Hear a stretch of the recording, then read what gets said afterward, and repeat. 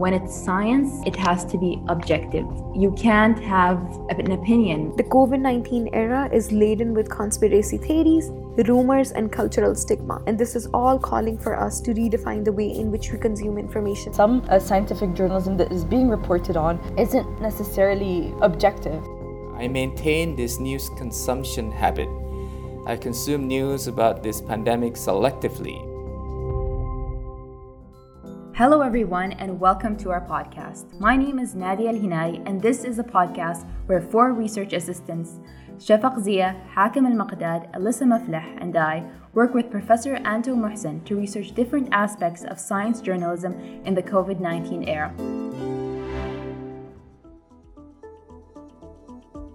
The research that we have done included looking at and annotating different COVID-19 related articles about transmission, prevention, treatment, and more.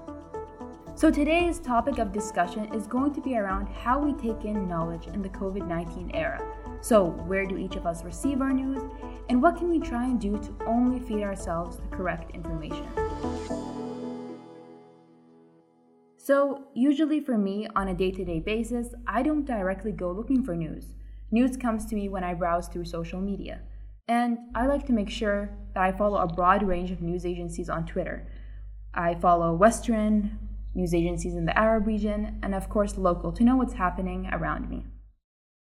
Now, of course, when we read the news, there are critical things that we need to keep in mind. Remembering that numbers can always be misleading, news headlines can be overly exaggerated, and writers may sometimes fail to give context in their stories. Thank you, Nadia, for having me. I'm excited to share my point of view on this with you. COVID-19 is the only event in my life and that of many others that has led to such upheaval so quickly and broadly. And since the first outbreak of novel coronavirus in China months ago, things have been maddeningly unclear. And one of the reasons I believe for that is the pace and the scale of the pandemic. In just a matter of months, the pandemic has redefined our lives, which includes the way we live, the way we work, the way we learn, how we travel, and how we see ourselves in a community. All of that has now changed. But something else that has spread as quickly and broadly as the virus itself is the misinformation around it. According to a study published in the American Journal of Tropical Medicine and Hygiene in August, at least 800 people have died across the world because of COVID-19 related misinformation. The COVID-19 era is laden with conspiracy theories, rumors, and cultural stigma. And this is all calling for us to redefine the way in which we consume information as well. While I believe that it is the responsibility of international agencies and governments to fight back against this infodemic on a larger scale, there are some ways in which we can spot misinformation and control its spread in our respective communities. So firstly, I would suggest look at the source of the information when you're consuming it. Vague and untraceable sources should ring alarm bells in your head. Secondly, beware of people claiming to have genuine scoops of information, because if something is only reported by one person, it is highly likely to be false. And thirdly, you should go past a story's headline and read it till the very end, because if something looks false or confusing, then you can dig deeper around it. Thank you, Shafaq, for that wonderful insight. Now we're going to go on to Hakim. That's going to tell us about what he's learned from reading Al-Arab newspapers. Thank you, Nadia, for the introduction. So today, I'm going to share with you my worthy experience and knowledge from doing research this summer. First of all, I've spent all summer working with Professor Anto Mohsen. I've downloaded and annotated more than 1,500 articles from one of the 4 official Arabic newspapers in Qatar. My old view before starting doing this research work was that newspapers followed Ildiris. Apparently, I was completely wrong about that. I've read articles among all different sections, such as, but not limited to, Qatar section, where I learn about the country where I'm based in, economic section, culture section, sports section, medical edition, international journalism, and more. My annotation includes locating all articles related to the pandemic in the daily editions of Al-Arab newspaper. What has struck me the most is that COVID-19 has impacted our lives in all means. Throughout my annotation experience of Al-Arab, I have noticed the slow emergence of COVID-19 into all sections of the newspaper without exceptions. Let me give you one example of what I'm talking about. In pre-pandemic times, a lot of newspapers used to dedicate one part for an article regarding the world trade in the economic section, for example. In the post-pandemic, the same article would appear, but taken from the angle of how COVID-19 has impacted directly or indirectly the process of the world trade, for the sake of this example. This is true for all articles I've annotated so far. In my opinion, everyone should read newspapers because they sum up different coverage from different angles, economically, culturally, etc., which leads us to a better understanding of how the pandemic has impacted and reshaped our lives. Thank you, Hakim. That was very, very interesting. Do you have any thoughts on the significant shift in the amount of COVID-19 related articles being published, now and compared to the beginning or the end of 2019? Do you have any comments about this significant shift? And do you think that these news agencies are doing enough on reporting about the COVID-19? Oh, thanks for this question. I think it's really interesting question. From my experience, I can tell you that the shift happens as something that it's like filling a cup of water. So you start from the bottom and it keeps filling up. So it's the same thing with the newspaper. So at the beginning of the pandemic, you find one article at the last page, 3 lines, 4 sentences, just talking about what was happening in China. But then afterward, you start slowly find out that all sections in all different parts of the newspaper I've been doing start covering how the pandemic has been affected each section, in the country, economically, culturally, and in all other aspects. So I think the shift happens slowly over time, but then when especially when it starts heading the country here, when the pandemic started in Qatar, and then the news becomes more and more at that moment. Thank you. That makes sense that it's, it started gradually. In the beginning, people weren't taking it that serious, but, gradually the news of COVID-19 starts to become more and more as they find that it's more serious. Now we're going to go on to Alyssa and see what she has to say. Thank you, Nadia, for the introduction. I'm super honored to be here on the podcast. Today I'm going to be talking about a little more about my particular experience with doing research for Professor Anto.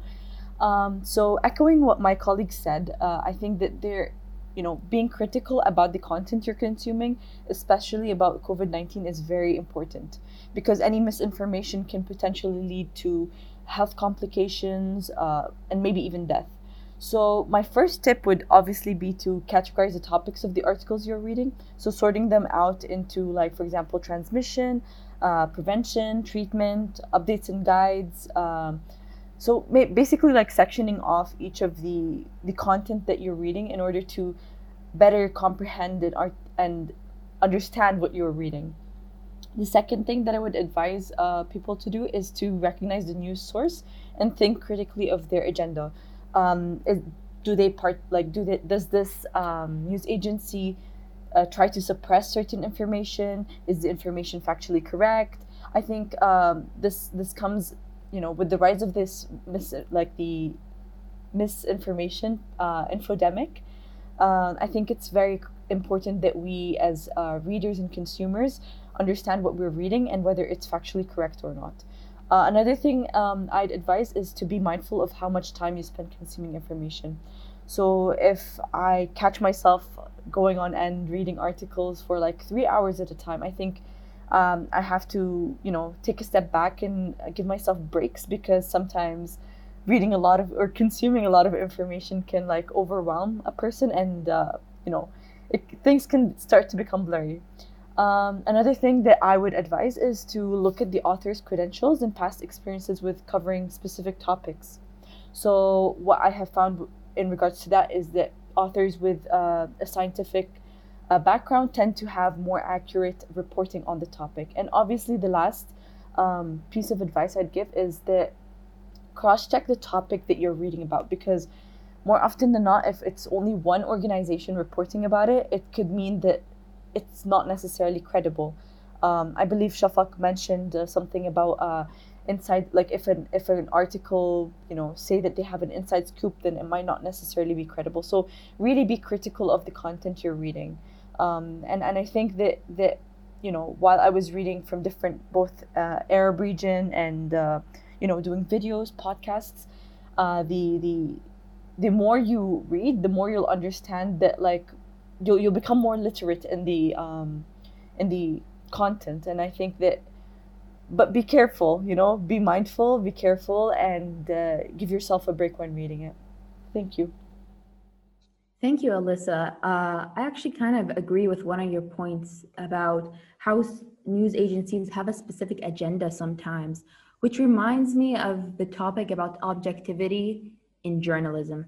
And I think all of us here can come to a consensus about, when it's science, it has to be objective. You can't have, an opinion because it's science, it's factual, it can be fact checked, it must be objective. But unfortunately, I think, we've seen, some news articles not be objective and not be so factual and scientific. And, so I just wanted to ask, like, I mean, there are different ways where we can fact check ourselves, but just like the moral concept and the ethics about being objective in science journalism specifically, because it's such like a risky like industry, because you need to be so sure of what you're saying because so many people rely on what you are saying, especially in this pandemic. So what do you think about that? So I think that one thing that helps me out in terms of objectivity and fact checking and everything, I have this Chrome extension. It's you can like add it to your Google Chrome. It's called Fake News Detector, and sometimes it's good to have, especially specifically for someone who might not be media literate. It can guide you on whether or not this source is credible. And another thing to add on to what you were saying is I agree 100%. Some scientific journalism that is being reported on isn't necessarily objective, and I think that completely depends on the news agency that's reporting. Some decide to do it in a political perspective. Others are more of like research reports, health kind of style, and then others are just for consumption by any, like, quick and easy consumption by audience. So I think that while I agree with you that the content that we read should be objective, specifically when it comes to science journalism, I think that at the same time, news agencies tend to, adapt to the niche audience that they have, and whether or not what they demand. Like, is it, because at the end, these news agencies have someone that back them up, and most probably the news agency is gonna report in favor of the organization, the person, or party that is representing them. So, with that being said, I think be critical of what you're reading and do your research about who owns the news organization. Do they have any benefit from, addressing the topic in a specific lens? But other than that, I think, just be mindful and be critical. Yeah, so I think the best advice we can actually give is just continue being critical of what you read. You can't trust everything you read, so just continuing on being critical and asking important questions is the safest way to go. So now we're going to go on to Professor Anto Mohsen and see what he has to say. Thank you, Nadia, Shafak, Hakim, and Alyssa. It's very nice having these conversations with all of you today.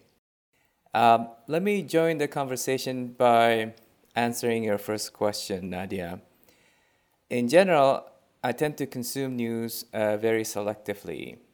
Even before COVID-19, I didn't read news on a daily basis.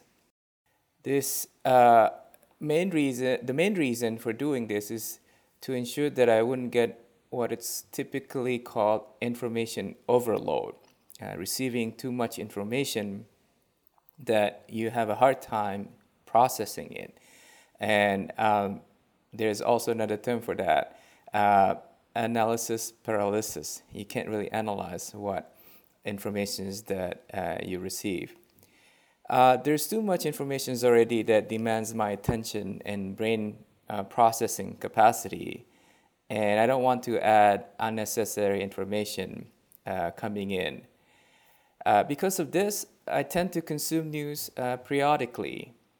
For example, on a weekly basis or once every few days, and often in a condensed or summarized forms.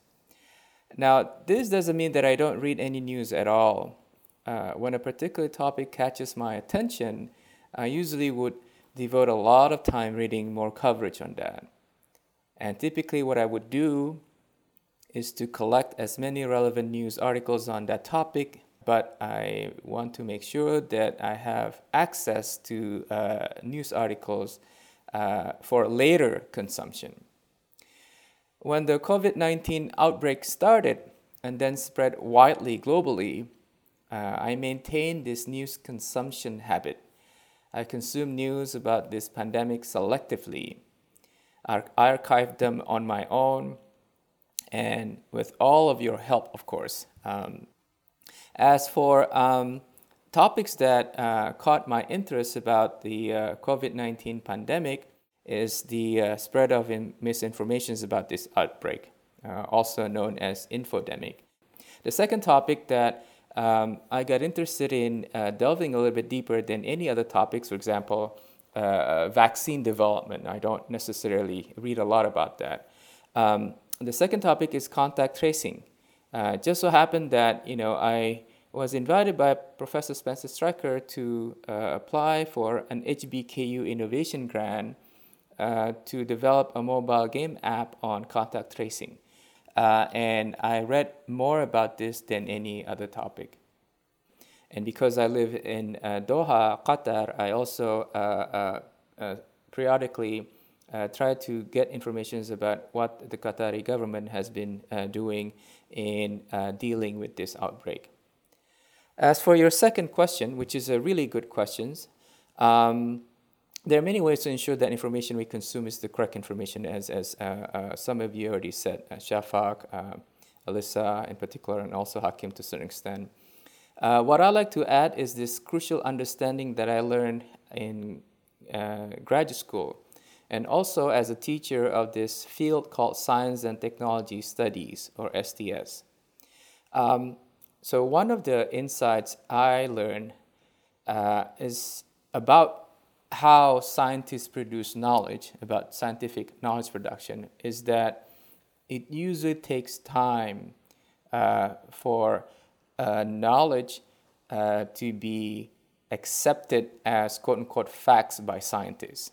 In other words, to be accepted as a consensus by scientists. And because it takes time, usually this process is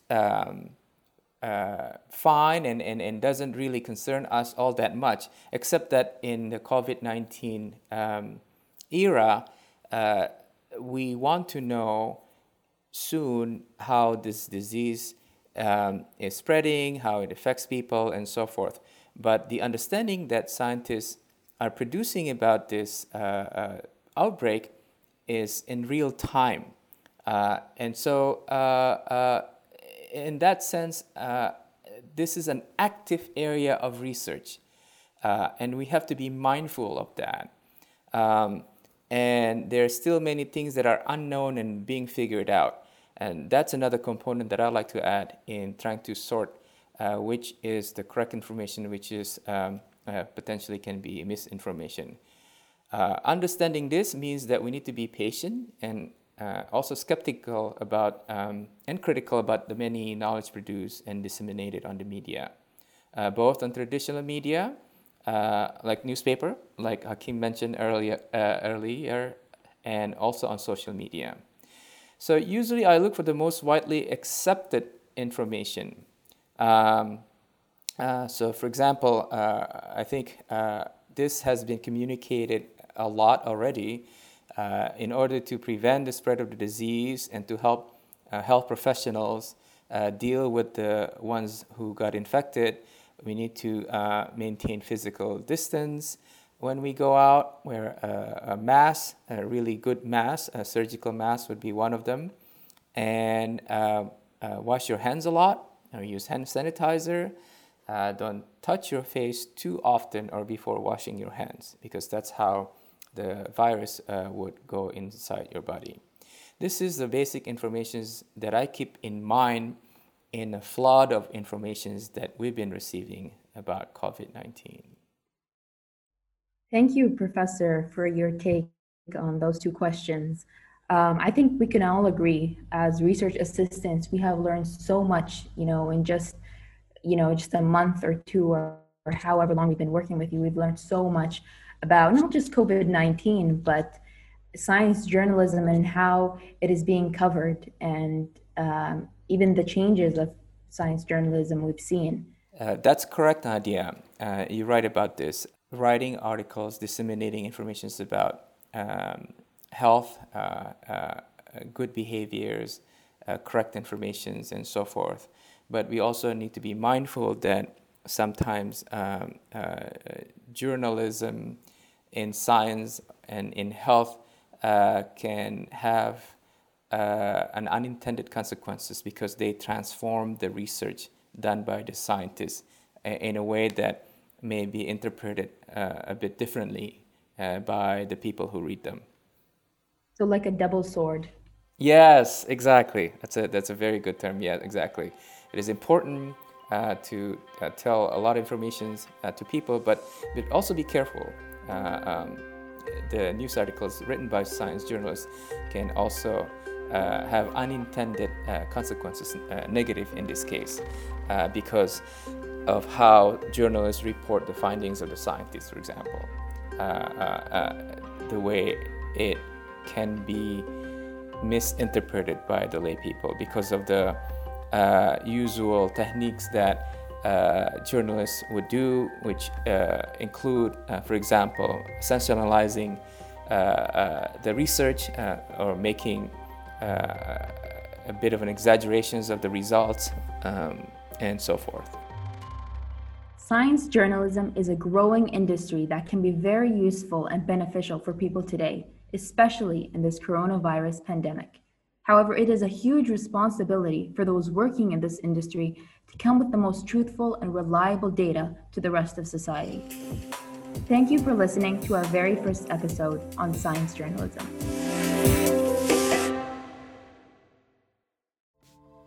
Thank you for listening to Science Journal Podcast. Don't forget to visit our Instagram page, sciencejournal.qa. This episode was produced by Anto Mohsen, Nadia Al-Hinai, Alyssa Maflah, Hakim Al-Maghdad, Shafaq Zia, hosted by Nadia Al-Hinai, edited by Ahmed Jassim, graphics and artwork by Ahmed Jassim.